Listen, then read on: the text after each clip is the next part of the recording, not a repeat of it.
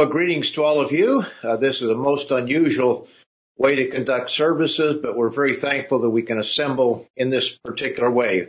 Otherwise, we would be all on our own. Hope all of you had a wonderful Passover and night to be much observed. I know that in some cases, the parents were with their children, and that's all that they had, and gave the parents an opportunity to talk to their children about the meaning of it in a way that sometimes when we get together in larger groups, the parents are one place, the children are another part of the table, and they don't have the opportunity to talk so much about the subject. And so I know that for some, this was a special occasion for them. And they had the opportunity to talk about the very meaning of the occasion during the whole meal. So there are good things that happen even when circumstances are not as typical as they might otherwise be. I received an interesting email that from a member up in Ontario, and she wrote, "Have you noticed how much in common this particular Passover has with both the Old Testament and the New Testament? The Israelites were told to stay in their homes because of the death angel. We are told to stay in our homes because death is outside." And then she goes on to explain that the Passover and the New Testament falls on the same day or fell on the same day of the week as it did this year, a Tuesday evening.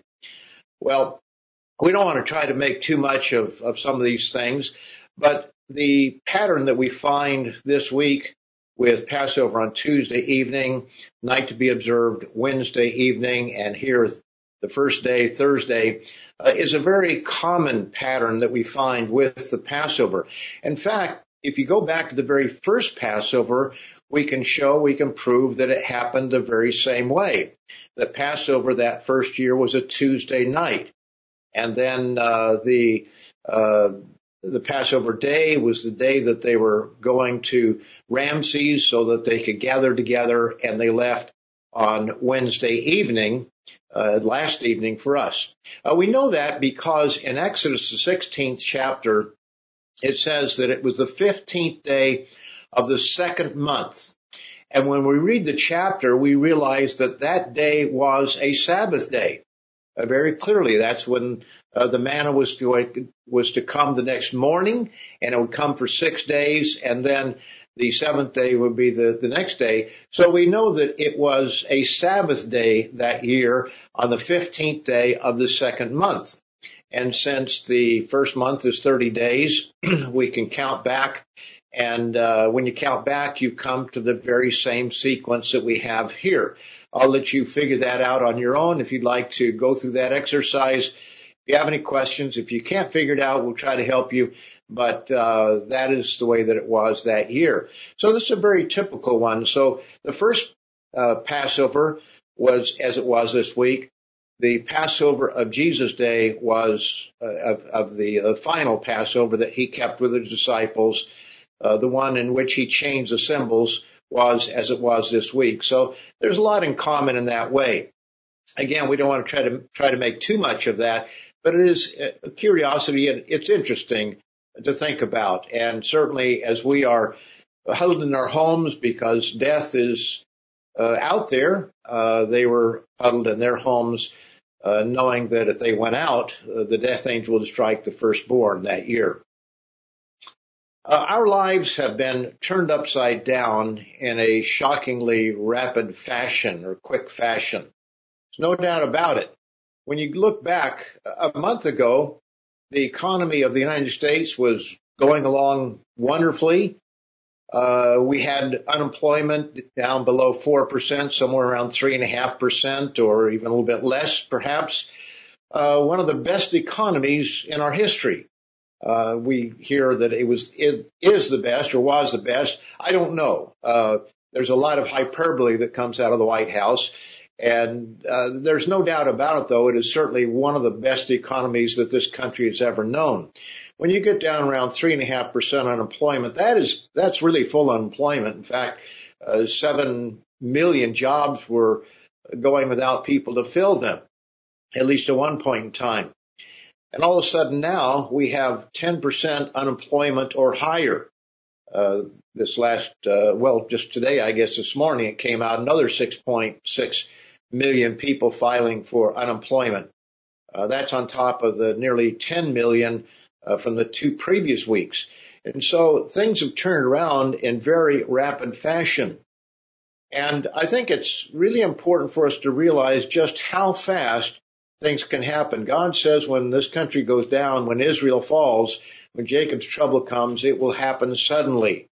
And in many respects, that's what's happened here very, very suddenly. So our lives have been turned upside down and in shockingly short order.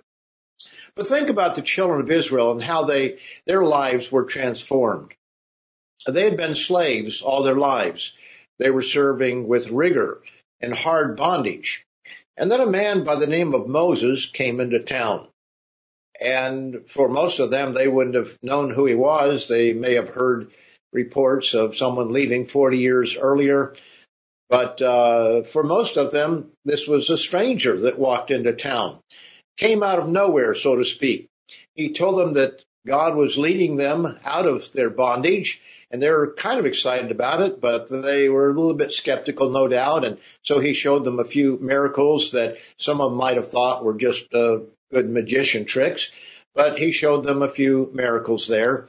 And then he went into Pharaoh, and Pharaoh wasn't too impressed. His magicians could pull off certain tricks, even though they could bring out a snake or their snakes. Moses' rod swallowed up theirs, showing that it was far more powerful. But nevertheless, we find that Pharaoh was not impressed with Moses and his request for them to go out into the wilderness to worship God. And so he took away the straw that the Israelites needed for making bricks and told them that they had to find their own straw, which really ended up to be stubble. They had to gather that, and they could not decrease the amount of bricks that they produced each day, which when you had to go out and find your own straw, obviously that was a serious problem. And so instead of getting better, life got worse suddenly. But then we have the plagues that came on the nation of Egypt. And the first 3 struck the Israelites as well as the Egyptians. But after those plagues came through, eventually you have the Passover, and the children of Israel did escape from the land of Egypt. That eerie Passover night that was there certainly it was eerie to say the least, when they may have heard cries that were going out. Now, how long did these plagues take to be poured out? Well, we don't know exactly for sure. There are some Jewish sources that say that it was about a year. But we also see in Exodus, the 7th chapter, and verse 7, that Moses was 80 when he and Aaron spoke to Pharaoh, when they went into Pharaoh. So he was 80 years of age. Aaron was 83, but Moses was 80. And over in Deuteronomy, the 34th chapter, I'm not going to take the time to turn over there, but you can look this up, Deuteronomy 34 and verse 7. It says Moses was 120 years old when he died. We know that the children of Israel in the wilderness for 40 years, and so when you start adding all those things up, very clearly it could not have been more than a year and must have been less than a year. Many sources believe that it was approximately 4 or 5 months that those plagues were poured out. And that was pretty rapid fashion when you think about it. It was not all that long of a period of time when one plague after another, after another, after another. And so their lives were turned upside down in very short order. Jesus' disciples also had their lives turned upside down in a very short period of time. If we look over in John, the 12th chapter, for example, John 12, we read here in verse 1, says, "Then 6 days before Passover, Jesus came to Bethany, where Lazarus, who had been dead, whom he had raised from the dead." So it was 6 days before the Passover. And then over in verse 12, it says, "The next day, a great multitude that had come to the feast, when they heard that Jesus was coming to Jerusalem, took branches of palm trees and went out to meet him. And they cried out, Hosanna! Blessed is he who comes in the name of the Lord, the King of Israel.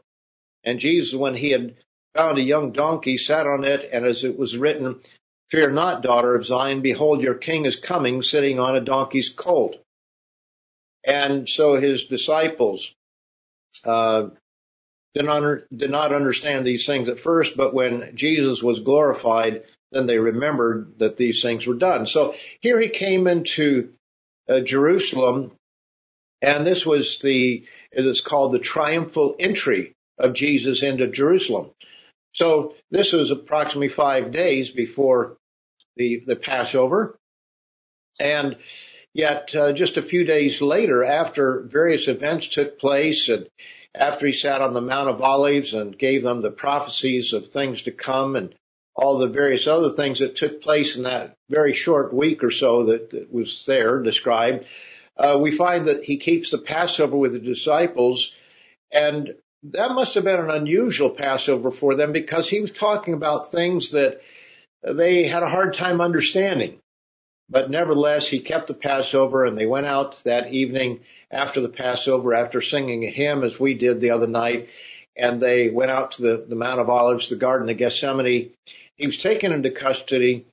He was brutally beaten that night in the early morning hours, and then he was crucified about 9 o'clock, and he died about 3 o'clock in the afternoon and was put in the tomb just as the sun was setting.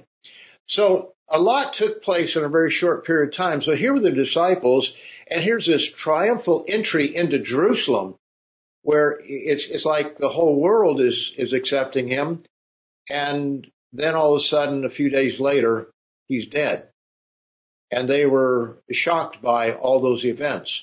So when we think of what's happened with us, how in the last month or so our lives have been turned upside down, we're not the first ones to experience that, and many millions and billions of people down through time have found that their lives can be quickly turned upside down. So we need to consider that. But Passover for us, as for the children of Israel, as for the disciples of Jesus, signaled not the end, but a beginning. And it's important that we understand that. Oftentimes we think of baptism as an end in itself. I think especially newer people, they look at it, if I can just be baptized, then everything is fine, I've got it made. But it's really a beginning. It's the beginning of a new life in Christ, the seed of God being placed within us, and starting that process so that we can eventually be born into the very family of God. Today we're going to look back on Israel's journey to the Promised Land, and we're going to see what lessons we can learn. And if you want a title for this, I'll just give it to you as Exodus Lessons. But we're going to see what lessons we can learn. And history shows that many forgot these simple lessons that we rehearse from year to year. We go through these lessons year after year during this period of time. I don't know how many sermons I've heard and how many sermons I've given on the lessons of the Exodus one way or another. The sermons may not be exactly the same every year, but we cover much of the same material.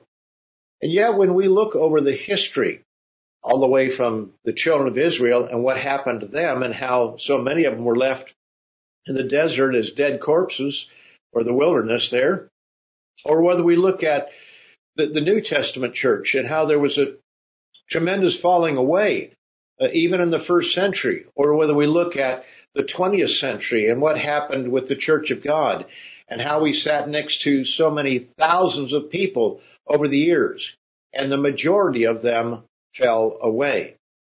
So we have to realize that this is just a beginning, and these are lessons that we rehearse year after year, but somehow people just don't get it. They forget these lessons. They fall prey to the very things that God said to watch out for.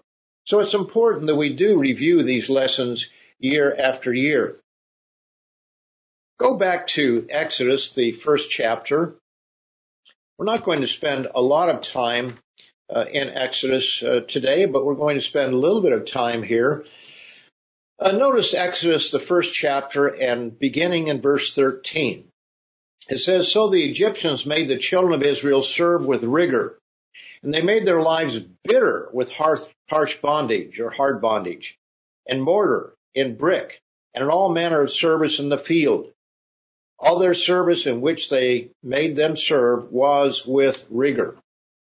So it was a very hard life for them. And anyone who's worked in concrete and brick and this sort of thing can tell you that it is a lot of hard work. I've not done that sort of work. I've done physical labor, cutting down trees one summer up in Oregon, doing a lot of other things over the years. But I've never worked in concrete, and I understand that it's a very hard thing to do. It's very backbreaking, as it were.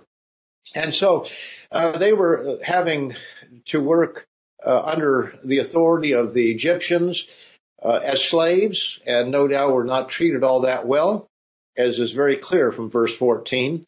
But then it says, verse 15, "Then the king of Egypt spoke to the Hebrew midwives, of whom the name of one was Shiphrah, and the name of the other Puah. And he said, when you do the duties of a midwife for the Hebrew women and see them on the birth stools, if it is a son, then you shall kill him. But if it is a daughter, then she shall live." Now, that was quite a command coming from the Pharaoh, a command that to go against could mean their own death. And it is interesting that we read something here that I think is very helpful when we look at life circumstances and situations. For example, if you lived under the Nazis in Europe in World War II, what do you do when you might be hiding somebody or protecting someone and someone comes to your door? Well, it says the midwives feared God. They feared God more than they feared the Pharaoh, and did not do as the king of Egypt commanded them, but saved the male children alive. So the king of Egypt called for the midwives and said to them, "Why have you done this thing and saved the male children alive?" And their response was really not exactly being truthful on this. They said, so the king of Egypt, we call them, and verse 19, "And the midwives said to Pharaoh, because the Hebrew women are not like the Egyptian women, for they are lively and give birth before the midwives come to them." Now, it's speculation. We cannot know for sure, but notice that it says that they responded, the Hebrew women, not we, and they said, for they. So it may be that the midwives were not Hebrews, but they may have been Egyptians. Again, it's a speculation. We cannot know for sure. You could take that in more than one way. You could read it more than one way. But it says, so they said they're lively and they give birth before the midwives come to them. And notice verse 20, "Therefore God dealt well with the midwives, and the people multiplied and grew mightily." So God honored them as they served God over Pharaoh. And so it was because the midwives feared God, verse 21, that he provided households for them. So God honored or blessed them for the fact that they saved the male children. And then it says, so Pharaoh commanded all his servants, or all his people, saying, "Every son who is born you shall cast into the river, and every daughter you shall save alive." How many of the children of Israel were cast into the river to drown? We don't know. But the indication is, just from what is stated there and looking at the facts in the way it would have been, that a number of male children were thrown into the river. You know, it's no coincidence, you might say, that the Nile being turned to blood was the first plague, because there was a lot of blood, as it were, on the hands of the Egyptians for throwing the children of Israel into the river to drown. It's just interesting that it was turned to blood. That was one of God's plagues, and the very first one. Well, those plagues continued. 8 more followed that, and then the Passover, the 10th plague, and the night to be much observed. And when we look at the children of Israel, they went out with a high hand. Notice over in the 14th chapter and verse 8. Exodus 14 and verse 8, it says, "And the Lord hardened the heart of Pharaoh, king of Egypt, and he pursued the children of Israel, and the children of Israel went out with boldness." They went out with boldness. Now, the old King James says this, and it's really more literal. This is the literal translation. The children of Israel went out with an high hand. And you look that up, and it has to do with boldness or confidence or defiantly, but it literally means with a high hand. And so they went out with great confidence, to say the least, with great boldness. But when they saw Pharaoh's army coming down upon them, they lost that confidence, that boldness, didn't they? And notice verse 10.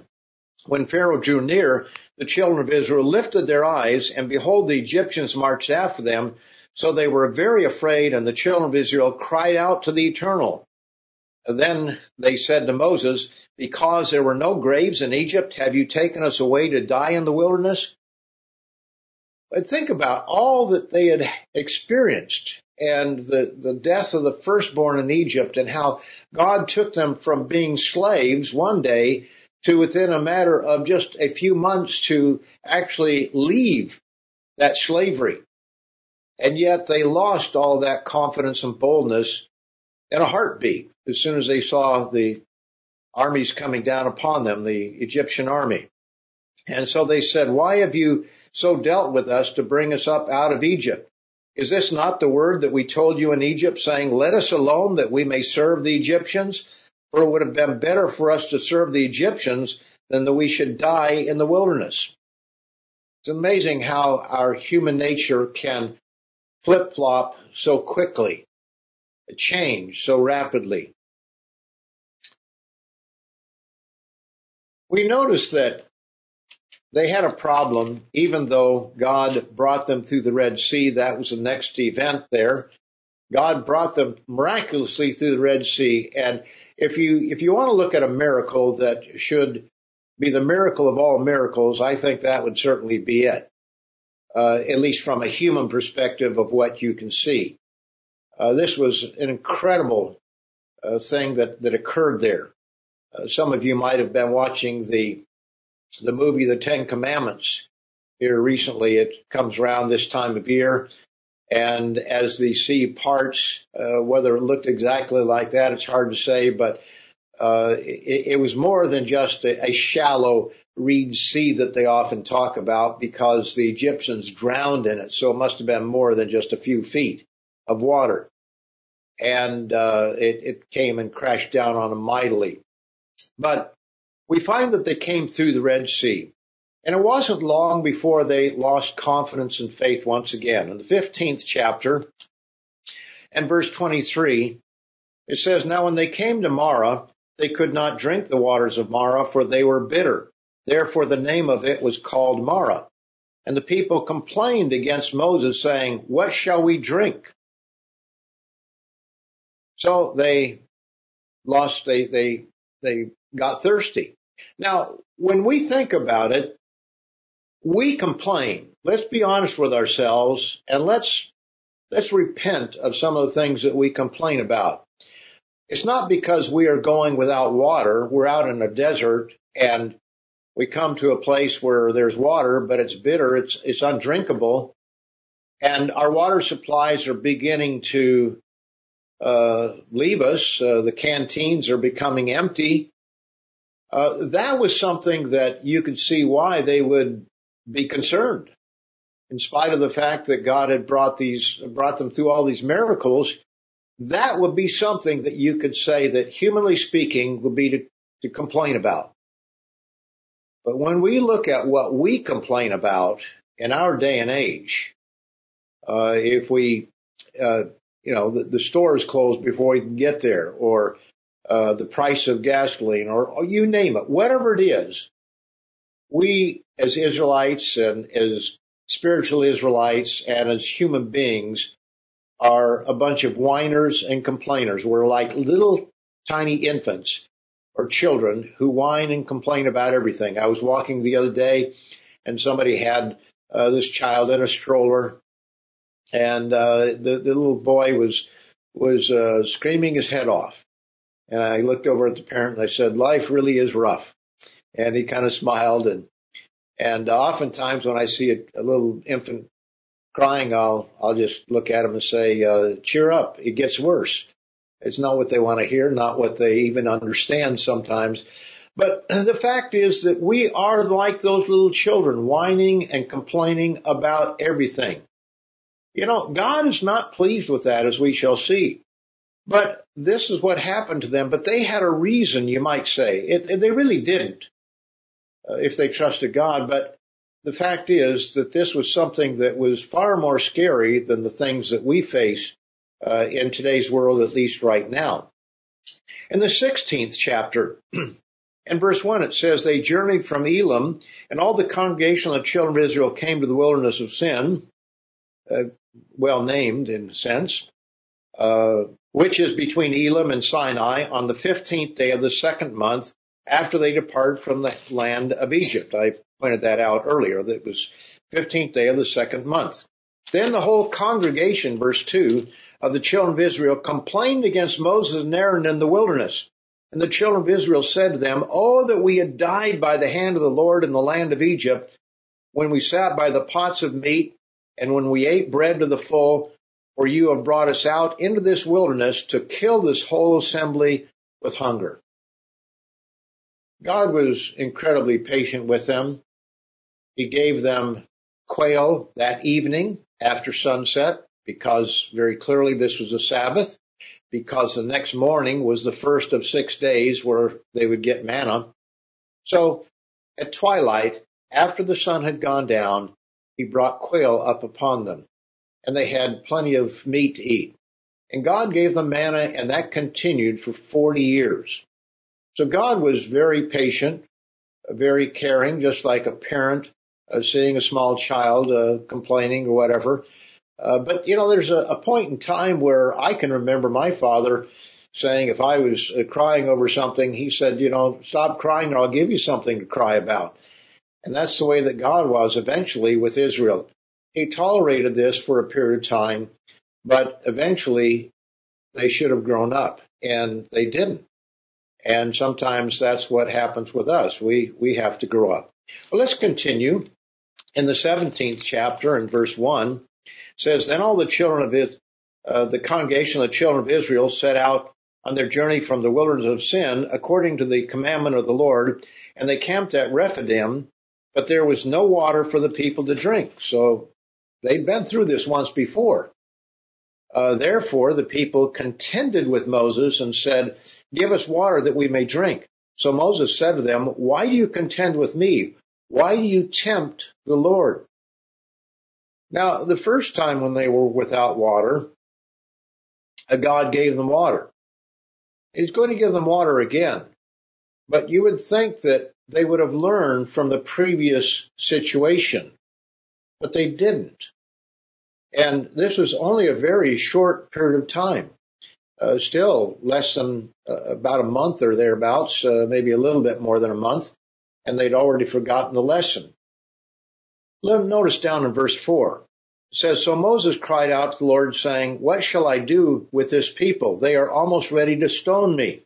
Verse 5, "And the Lord said to Moses, 'Go on before the people and take with you some of the elders of Israel, and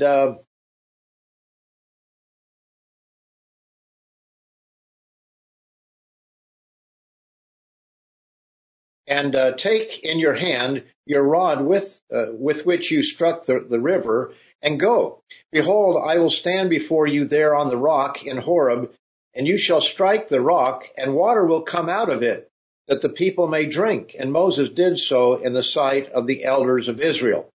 So he called the name of the place, notice verse 7, Massah and Meribah, because of the contention of the children of Israel, and because they tempted the Eternal, saying, is the Lord amongst us or not? Is the Lord among us or not? So he called it Massah and Meribah. This is an interesting incident because it was really a seminal incident in the lives of the children of Israel when they're coming out of Egypt. They haven't even gotten to Mount Sinai yet. But notice there was another occasion when it was called Meribah. That's over in Numbers, the 20th chapter, Numbers 20. And here we find it in verse 13. It says, this was the water of Meribah, because the children of Israel contended with the Lord, and he was hallowed among them. Now let's go back to verse 10. Moses and Aaron gathered the assembly together before the rock, and he said to them, hear now, you rebels, must we bring water for you out of this rock? Now this was quite a bit of time later, and they're still worried about water to drink. And so Moses goes up on another rock here, and he lifts up his hand. He struck the rock twice with his rod. But notice it said, you rebels, must we bring water for you out of this rock? Verse 12, then the Lord spoke to Moses and Aaron, because you did not believe me to hallow me, to give God the credit in the eyes of the children of Israel. Therefore, you shall not bring this assembly into the land which I have given them. And then it was called the water of Meribah, because the children of Israel contended with the Lord, and he was hallowed among them. Also over in the this same chapter, chapter 21 and verse 24, says, Aaron shall be gathered to his people, for he shall not enter the land which I have given to the children of Israel, because you rebelled against my word at the water of Meribah. So it's a reference to that. This was a contentious issue, not only for the children of Israel, but it became a problem for Aaron and Moses because it kept them out of the promised land. Neither of them were to enter the promised land because of this particular incident. So even with Moses and Aaron, there came a point of going beyond the point of no return with God in this rash act that was committed there. The 27th chapter of Numbers, Numbers 27 and verse 14 says, for in the wilderness of Zin, during the strife of the congregation, you rebelled against my command to hallow me at the waters before their eyes. These are the waters of Meribah at Kadesh in the wilderness of Zin. So there was more than one occasion where it was called Meribah or a contention. Over in the book of Psalms, the 95th Psalm, Psalm 95, we have a reference to this incident. And I'm going to start reading in verse 6, Psalm 95, verse 6. It says, O come, let us worship and bow down. Let us kneel before the Lord our Maker. For he is our God, and we are the people of his pasture and the sheep of his hand. And truly, brethren, we are the sheep of God, the lambs that he is working with. And that's a wonderful, wonderful blessing. And I hope that we can appreciate the calling that God has given to each and every one of us. And each one of us, God called separately. In some cases, he called us through a parent, or he called us out of the world directly. But God is working with us, and we should never take that for granted. And so he gives a warning here in the latter part of verse 7. He says, today, if you will hear his voice, do not harden your hearts as in the rebellion, as in the day of trial in the wilderness, when your fathers tested me. They tried me, though they saw my work. For 40 years I was grieved with that generation and said, It is a people who go astray in their hearts, and they do not know my ways. So I swore in my wrath, they shall not enter my rest. Now, when it says he was grieved with that generation when he tried and tested them, and in verse verse 9, I'll get to it here. I'm getting ahead of myself here. But when it talks about how they grieved that generation in the day of rebellion, and that's in verse 8, it says Meribah, or literally strife or contention. And that's the word for rebellion. And it says, in the day of trial in the wilderness. And that is Massah. So the words that we read of there in the 17th chapter of Exodus are given here in the book of Exodus, and it's a reference to that occasion there in Exodus, the 17th chapter. But notice that this particular chapter ends in verse 11, so I swore in my wrath, they shall not enter my rest. And that brings us to another passage of Scripture, which is found over in the book of Hebrews. So let's turn over to Hebrews, and we'll notice a little bit of the context of the book of Hebrews before we get to the immediate passage that we're looking for. But if we start out with Hebrews, the first chapter, and verse 1, it says, God, who at various times and in various ways spoke in times past to the fathers by the prophets, has in these last days spoken to us by his Son, whom he has appointed heir of all things, through whom also he made the worlds.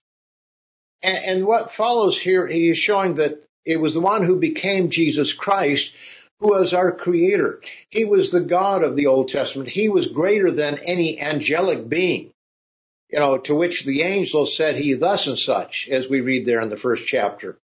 Then in the second chapter, it continues, but it introduces, down in verse 6, it says, but one testified in a certain place saying, what is man that you are mindful of him? And so it starts out talking about the greatness of Christ. And then it moves in chapter 2 to the reason that we were born. And I would recommend the book on Your Ultimate Destiny if you haven't read that one lately. It's a tremendous, wonderfully encouraging booklet to realize what God is doing through us and what he has in mind for you and me.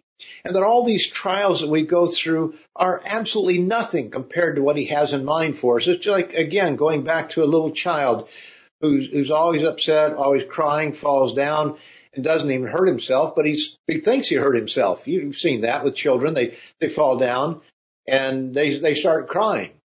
Well, we do that too, don't we?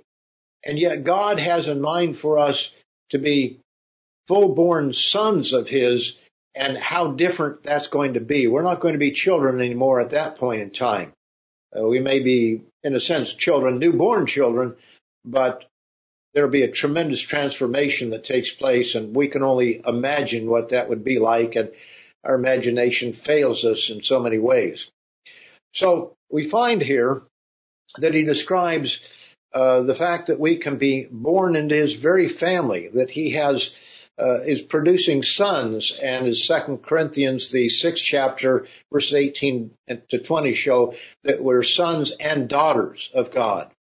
And you can also put Romans, the 8th chapter in this and bring that all together as is brought out in that booklet on Your Ultimate Destiny. But when we get to chapter 3, it says, we'll start out with verse 1. Therefore, holy brethren, partakers of the heavenly calling, consider the apostle and high priest of our confession, Christ Jesus, who is faithful to him who appointed him, as Moses also was faithful in all his house. Verse 3, for this one has been counted worthy of more glory than Moses, inasmuch as he who built the house has more honor than the house. Well, the one who became Jesus Christ was the one who built the house, so to speak, for Moses. For every house is built by someone, but he who built all things is God. Now down in verse 7, therefore, as the Holy Spirit says, today, if you will hear his voice, do not harden your hearts as in the Meribah, or the rebellion, in the day of trial in the wilderness, where your fathers tested, or Massa, me. They tested me, tried me, and saw my works 40 years. Therefore I was angry with that generation, and said, they always go astray in their heart, and they have not known my ways. So I swore on my wrath, they shall not enter my rest. A direct quote here from the 95th Psalm. And the 95th Psalm was going back to Exodus, the 17th chapter, of how the children of Israel tested and tried and contended with God. And so here's a warning for those of us during the New Testament era, as we would call it, not to make the same mistake. He goes on to say, beware, brethren, lest there be in any of you an evil heart of unbelief in departing from the living God. And so he begins to explain what the problem was here, an evil heart of unbelief, a lack of faith or confidence in God. The children of Israel looked to Moses. They looked to Aaron. They saw the physical. They saw the shortcomings of Moses. Remember, Aaron and Miriam saw the shortcomings of Moses. And so they contended with him, but they really were contending against God. And so he says, beware, lest there be in any of us an evil heart of unbelief. So to lack belief, to lack faith, God describes through the Apostle Paul as an evil heart of unbelief in departing from the living God.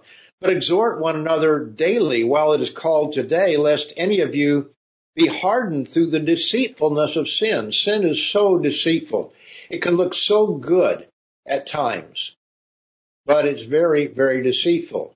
When you take two young people, a boy and a girl, a young man and a young woman, sin can look pretty good at a particular time in their relationship, but it's deceitful, and there is a consequence for it. And you may not realize what the consequence is right away, but there is a consequence, and sometimes it's an immediate consequence, sometimes it's not. But it is a sin. It is a violation of God's law. He says, for we have become partakers of Christ if we hold the beginning of our confidence steadfast to the end. So notice, all through Hebrews, he's talking about holding tight, holding on to the truth that we've been given, not letting it go. He goes on to say, while it is said, today, if you will hear his voice, again quoting from Psalm 95, do not harden your hearts as in the rebellion. Don't be like the children of Israel. For who, having heard, rebelled? Indeed, was it not all who came out of Egypt led by Moses? Now, with whom was he angry 40 years? Was it not with those who sinned, whose corpses fell in the wilderness? And to whom did he swear that they would not enter his rest, but to those who did not obey? To those who did not obey. But notice the last verse here, verse 19. So we see that they could not enter in because of unbelief. So an unbelieving heart leads to disobedience. When we don't have faith, then we don't obey. A person who doesn't have faith is not going to faithfully tithe. They're going to cheat on tithing. A person who does not have faith, when threatened with the loss of a job over the Sabbath or the holy days, is going to cheat on God's law of the Sabbath or holy days. It goes all through our whole life, in every aspect of it. It takes faith. Without faith, it's impossible to please God, as it says there in Hebrews 11, verse 6. We have to have faith in order to please God, because otherwise we're not going to be faithful in obedience to God. So chapter 4, and let's go to chapter 4 and verse 1. It says, therefore, since a promise remains of entering his rest, or the promised land we would refer to here, let us fear lest any of you seem to have come short of it. For indeed, the gospel was preached to us as well as to them, but the word which they heard did not profit them, not being mixed with faith in those who heard it. For we who have believed do enter that rest, as he has said, so I swear in my wrath, they shall not enter my rest. So it's speaking of another people that must enter into the rest, and that is hopefully you and me. But it's going to be the people of God, whoever they are, at the end of all things, that are going to enter into God's rest. And many of our brethren who have gone before and are asleep in the earth are going to enter that rest someday. Let's notice verse 11. It says, let us therefore be diligent to enter that rest, lest anyone fall according to the same example of disobedience. For the word of God is living and powerful and sharper than any two-edged sword, piercing even to the division of soul and spirit and of joints and marrow, and is a discerner of the thoughts and intents of the heart. And we have very encouraging words that follow here. Notice verse 14. Let me go with verse 13. He says, and there is no creature hidden from his sight, but all things are naked and open to the eyes of him to whom we must give account. So we must give account to God, but notice it says naked and open. And those words mean head back and neck, or head back and neck back, kind of like opening ourselves up to have our throats cut, as it were. When you have an animal sometimes that lays over on his back, he's saying, I give up to a stronger creature. And this is describing a very vulnerable position that we have before our God and our Creator. And he says, there's no creature hidden from his sight, but all things are naked and open to his eyes, the eyes of him to whom we must give account. So we are very vulnerable to God in that sense. But then he gives us this encouragement. It says, seeing then that we have a great high priest who has passed through the heavens, Jesus the Son of God, let us hold fast our confession. Let's not give up. Let's hold fast our confession. For we do not have a high priest who cannot sympathize with our weaknesses, but was in all points tempted as we are, yet without sin. And so he says, let us therefore come boldly to the throne of grace, that we may obtain mercy and find grace to help in time of need. So we must come boldly before God and claim his promises, as Mr. Ames always says. He says that so many times, claim God's promises. We have that telecast. We have an article coming out on that subject in the next Tomorrow's World magazine. And we need to learn to claim those promises, especially when we're in times of trial or difficulty. We need to claim the promises that God has given to us. Okay, let's move over back to, let me just refer to it here. I don't want to take time with it, but remember when Moses went up into the mount to receive the Ten Commandments, he was gone how long? 40 days. And what happened? The children of Israel got impatient, and they thought that, well, as to this Moses, what's become of him? And they went right back into idolatry, making themselves a calf. Now, I just bring this little point out in the sermon because how long has it been that we've been under this shelter in home or stay-at-home order? I think it's less than 40 days. It's significantly less. And it's a little different because we can go out, we can walk, we can do a certain number of things, we can move about. But as time goes by, people become impatient. And I think that as we go this time that just seems like it was an eternity ago, but it's only been a very short period of time, We need to recognize as we go through these days, maybe we can think about the lesson of the children of Israel and what they experienced when their leader was gone from them, and they didn't know what was happening, and they were out there in the wilderness, and they just went right back to their old ways. And we need to be careful that we don't do that. And I don't think any of us are going to do that. But let's notice over in Hebrews, the 10th chapter, in this regard, Hebrews 10 and verse 35, it says, "Therefore do not cast away your confidence, which has great reward, for you have need of endurance, so that after you have done the will of God, you may receive the promise." If there's one lesson that we could learn, I mean, there's so many lessons here from the children of Israel. They lacked endurance. They lacked patience. They lacked faith. All these lessons that they could have learned, but they didn't.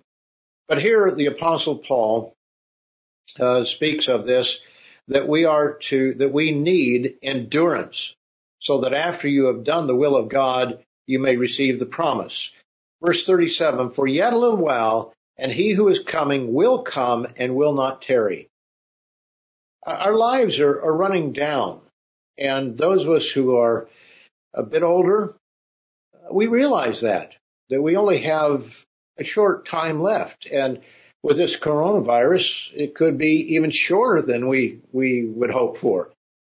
But we can have heart attacks. We can have other things happen to us. We can get in an accident, even if you're younger, a car accident, or some other accident. So many things can happen in life, and our lives can be cut short. But the day is coming when Christ will return. The dead in Christ will be resurrected. Those who are alive and remain at that time will be caught up together in the clouds. We've got to keep that as our goal. We've got to understand that that is what God is holding out to us, that we can become the very children of God and dwell with him for all of eternity. That cannot be forgotten during this physical existence that we're going through. And we need to look past this physical existence. He says, "Now the just shall live by faith." If we are just, we're going to live by faith. "But if anyone draws back, my soul has no pleasure in him." God is not pleased with us drawing back. He is only pleased when we move forward with him. But we are not of those who draw back to perdition, but of those who believe to the saving of the soul. So that's what he says to them. And let us, be confident that we are also of the kind that will draw close to God for the saving of our soul, the saving of our lives. And Paul is, saying we're not of those who draw back. So, brethren, let us make sure that we are in that category. Well, let's move on. Let's go to 1 Corinthians, the 10th chapter. How could we speak of this subject without going there? And I'm going to give you 6 quick lessons from 1 Corinthians 10. 1 Corinthians 10. We'll begin in verse 1. He says, "Moreover, brethren, I do not want you to be unaware that all our fathers were under the cloud and all passed through the sea, and all were baptized into Moses in the cloud and in the sea." Obviously, crossing the Red Sea. It goes right back to our subject today, the Exodus. "And they all ate the same spiritual food, and they drank of the same spiritual drink, for they drank of that spiritual rock that followed them, and that rock was Christ." As we have this passage and several other passages that show us that Jesus Christ was the personage, the person of the God of Israel, the one that Nadab, Abihu, and Moses and Aaron and 70 of the elders saw on Mount Sinai and ate a meal, and they could see the God of Israel, as it says there. This was not the Father, it was one who became the Son. And so it says in verse 5, he says, "Now these things became examples to the intent that we should not lust after evil things as they also lusted." So we find here that God was not, verse 5 is what I meant. But with most of them, God was not well pleased, for their bones or their bodies were scattered in the wilderness. Verse 5, I read that wrong. But God was not pleased with them. And so the first lesson that we could learn from here is that in spite of a miraculous baptism, the opening up of the Red Sea, what a powerful baptism that was. And our baptisms seem pretty mundane in comparison.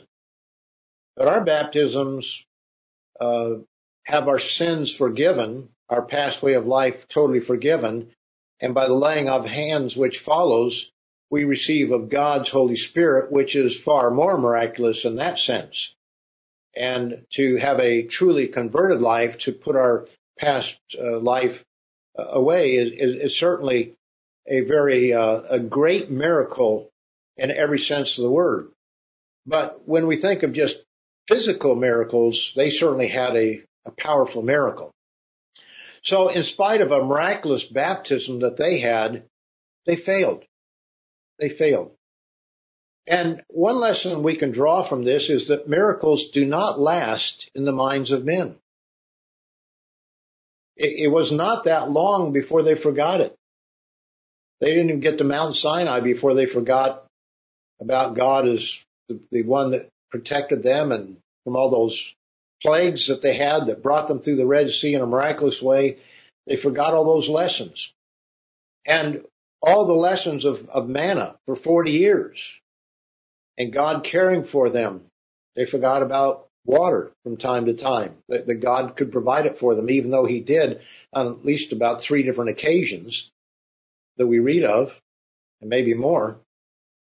God did those things for them, but they quickly forgot. That's a powerful lesson from the Exodus, is that miracles are not going to save us. I'm reminded of one of our ministers up in Canada he's not a wimp by any means. Think of him as a pretty masculine guy.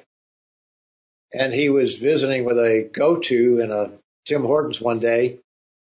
And this fellow asked me, wouldn't even look at him. He just kind of looked straight ahead and he said, do you believe in miracles? Of course, the minister said yes. And he said, I want to see one. He said, well, God will show you miracles. He said, no, I want to see one right now. And he didn't say it in a very nice way. And he had just gotten out of prison that day or that week. I can't remember for sure, but he had just basically just gotten out of prison. And our minister realized that this is kind of a tough character here to deal with. And he was able to get out of that circumstance. But this man wanted to see a miracle right then. But if that man had seen a miracle, it wouldn't have saved him. Many people have been healed miraculously. And some of the more spectacular healings that I can think of over the years have not kept people in the church. They've actually left the church, even been hostile to the church at one time or another. Miracles do not save us. So that's one lesson that we could learn from this. In Hebrews, the 11th chapter, verse 1, it says, now faith is the substance of things hoped for, the evidence of things not seen. And I've hammered this point at this point several times, but the point that I want to hammer home again is that faith is the evidence. That's what the scripture says, that faith is the evidence of things not seen. It's a substance of things hoped for, the evidence of things not seen.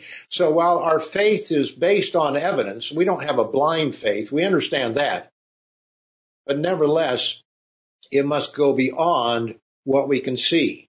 We must live by faith, not by sight.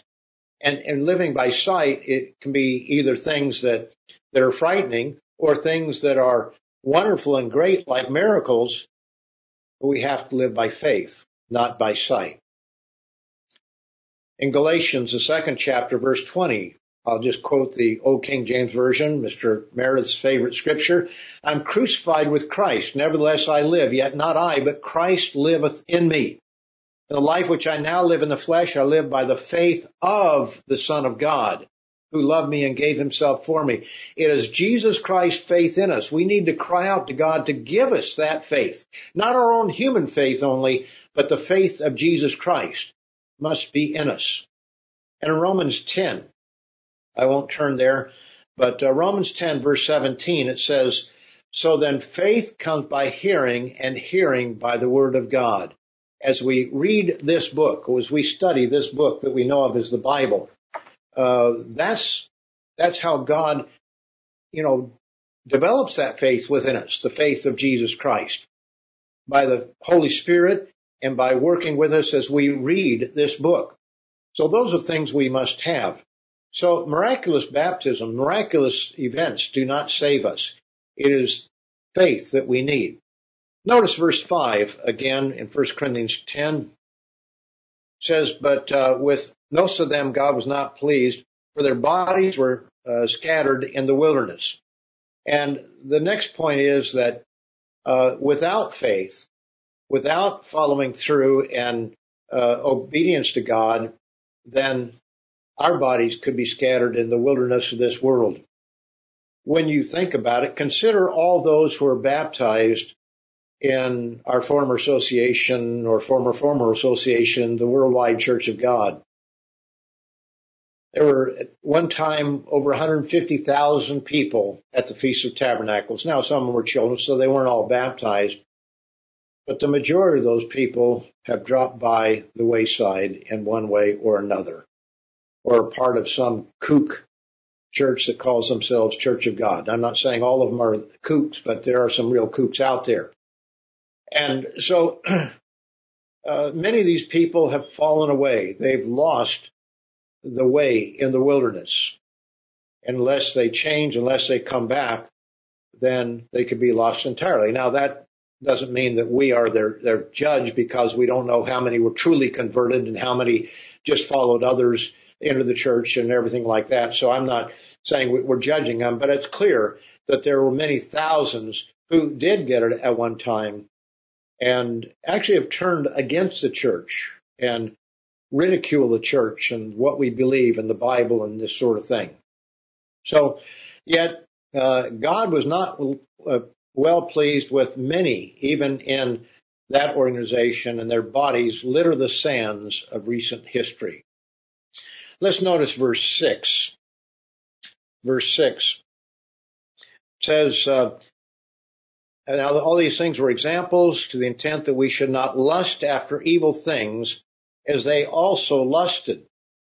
Now lusting or coveting is one of the 10 Commandments. But Israel didn't get it. They heard the 10 Commandments.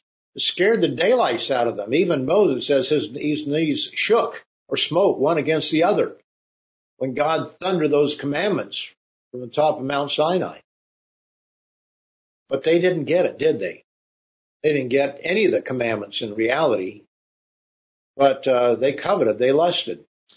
John Strain encouraged us to review each of the 10 Commandments in his sermon that he gave last week, and it'll be up there online eventually here, and I hope that you will review that especially if you didn't have an opportunity to hear that.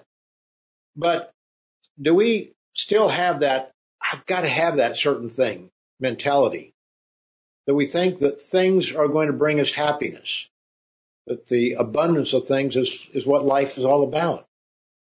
Do we lust after evil things? When we look back on the children of Israel, when God was really upset with them, they were lusting for meat, and God brought them quail. This was on a separate occasion from the first time. But when he saw how they were just gorging on them and everything, then he plagued them even while the meat was still between their teeth, as it's called, because they were lusting after those things. They were coveting those things. God did not like what he was seeing in the people there. Verse 7 says, and do not become idolaters as were some of them. As it is written, the people sat down to eat and drink and rose up to play. Well, that idolatry kind of bled over into other actions as well. But idolatry is one of the two commandments among the 10 that more time is spent on than any others, because it is one that not just having another God before the true God, but using images and idols and setting up even idols of the heart, a sermon that we had by Mr. McNair, I think it was, Mr. Carl McNair many years ago. If you can still find that, I would encourage you to look for that. But idolatry is a major problem. Notice Deuteronomy, the 12th chapter, I'll just quote it here in verse 8, it says, "You shall not at all do as we are doing here today, every man doing whatever is right in his own eyes." Now that's in Deuteronomy, the 12th chapter. This is at the end of the 40 years. And he's saying, you are still doing the things that you think are right in your own eyes. Now, the older generation had died off, so this is a new generation that he's talking to. Now, when we place ourselves above God, we're worshiping the self. And in many ways, we're worshiping the image of who and what we think we are, that we are some great authority on something. We see ourselves as God. We put ourselves in the place of God. In other words, when we disagree with the Word of God, when God says, don't complain, and we complain, when God says, remember the Sabbath day, but we rationalize around it somehow, when God says to pay our tithes faithfully, and we rationalize around that, we're saying that I know more than God. Or, well, God will understand. Well, he'll understand the way I see things as opposed to the way that he sees things and the way that he is directed. And so when we do that, we are seeing ourselves as God, able to determine what is right and wrong, which reminds us of Adam and Eve, how they chose the tree of the knowledge of good and evil, the tree that said, I have the right to determine what is good and what is evil. How often do we say something like, here's how I see it. Here's how I see it. Or here's what I think about the subject. Well, if what we think about it is what God thinks about it, that's one thing. But so often we, and I put myself in this category, we say something and we assume that God thinks this way as opposed to us. In other words, we make God in our own image rather than making ourselves in the image of God and seeing it as he sees it. We see this with the whole my truth is as good as your truth philosophy that is so present in our world today. A whole generation of people are being taught in academia and in popular media and amongst themselves a very different way of thinking than the way that many of us grew up. I mean, we were just as carnal, but we saw things as being solidly true. There was applying truth, as Mr. Armstrong in the magazine named it. We saw that there were absolutes, but today in the postmodern era, there are no absolutes. Saul Alinsky is an individual who was a community organizer in Chicago. He was a radical. He wrote a book called Rules for Radicals. And at the very beginning of it, he praises Lucifer as the first radical who took on the establishment. That's interesting. And why is this important? Well, it's important because a number of politicians, one former president and one former president's wife, were heavily influenced by Saul Alinsky. And that's just been reported in many different sources. And that philosophy is infiltrating a whole political movement in the world today. And when you think about it, someone who would praise Lucifer as the first radical, you begin to see who is working with that individual's mind and how that could spread to other individuals as well. Now, politics is a bad thing. I don't care what side of the aisle you're on.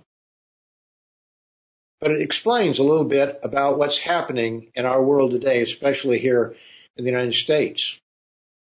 and the politics of our nation today. Adam and Eve would be the heroes of today.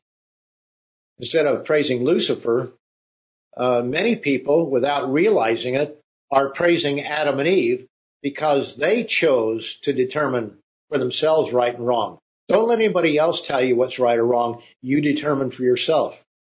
And so we would praise them.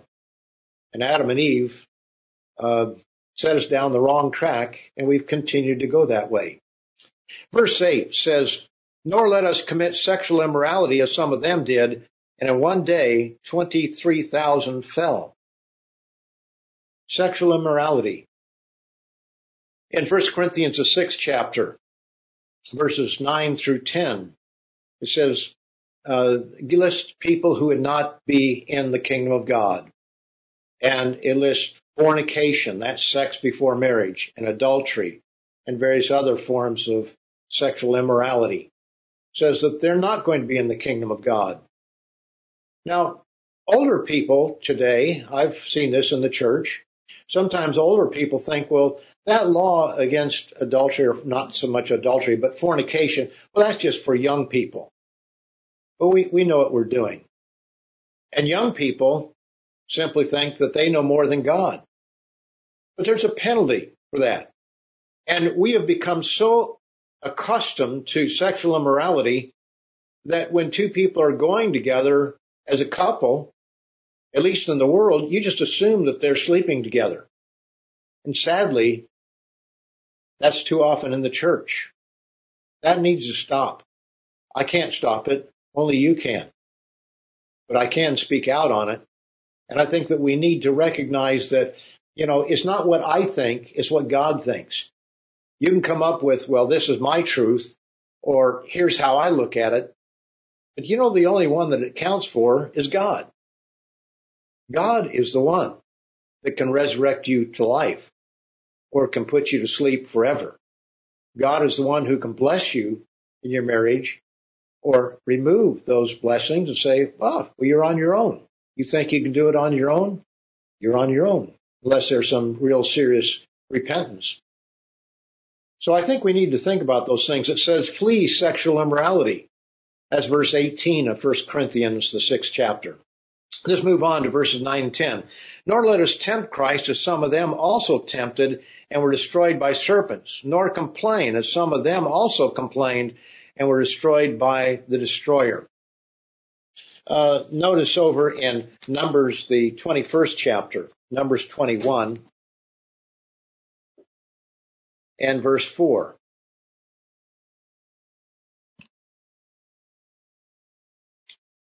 Numbers 21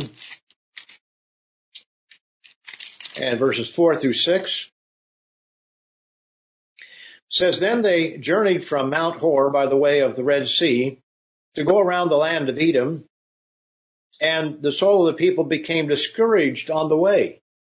They became discouraged, and discouragement is something that can set in with you or me, anybody at any time.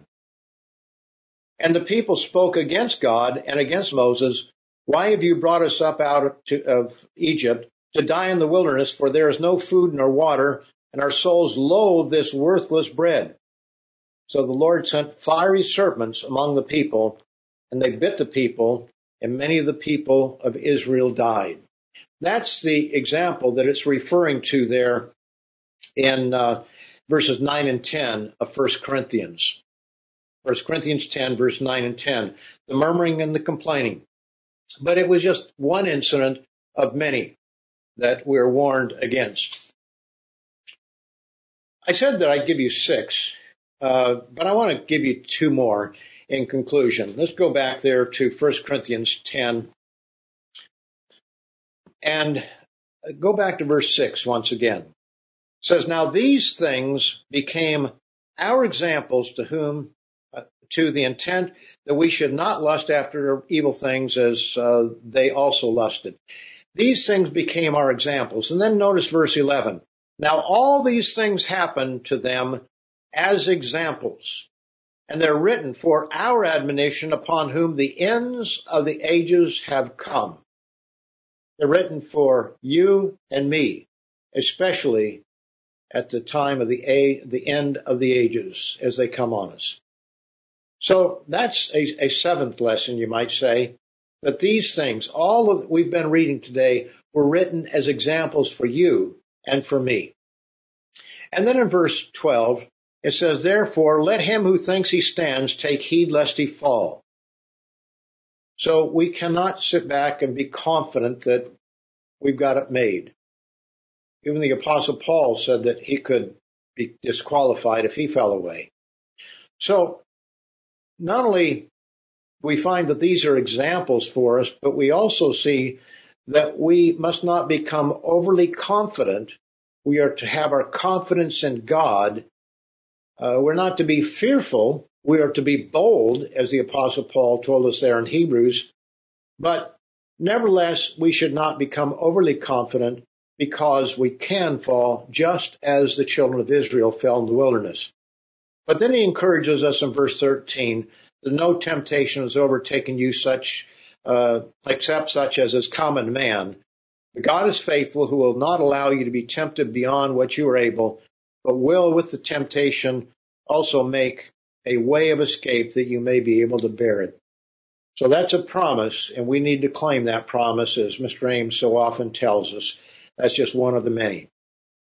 We must persevere to the end, however long that may be for each one of us. And as I said in my update yesterday, life is made of choices. And when difficult times come, we can view the circumstances we're in as, this is awful, this is terrible, and build it up in our minds as being even worse than it is. Or we can see difficult times as opportunities for learning, for growing in strength, in endurance, and patience. So let us go forward confidently in the faith of Christ in us, all the way to the promised kingdom of God.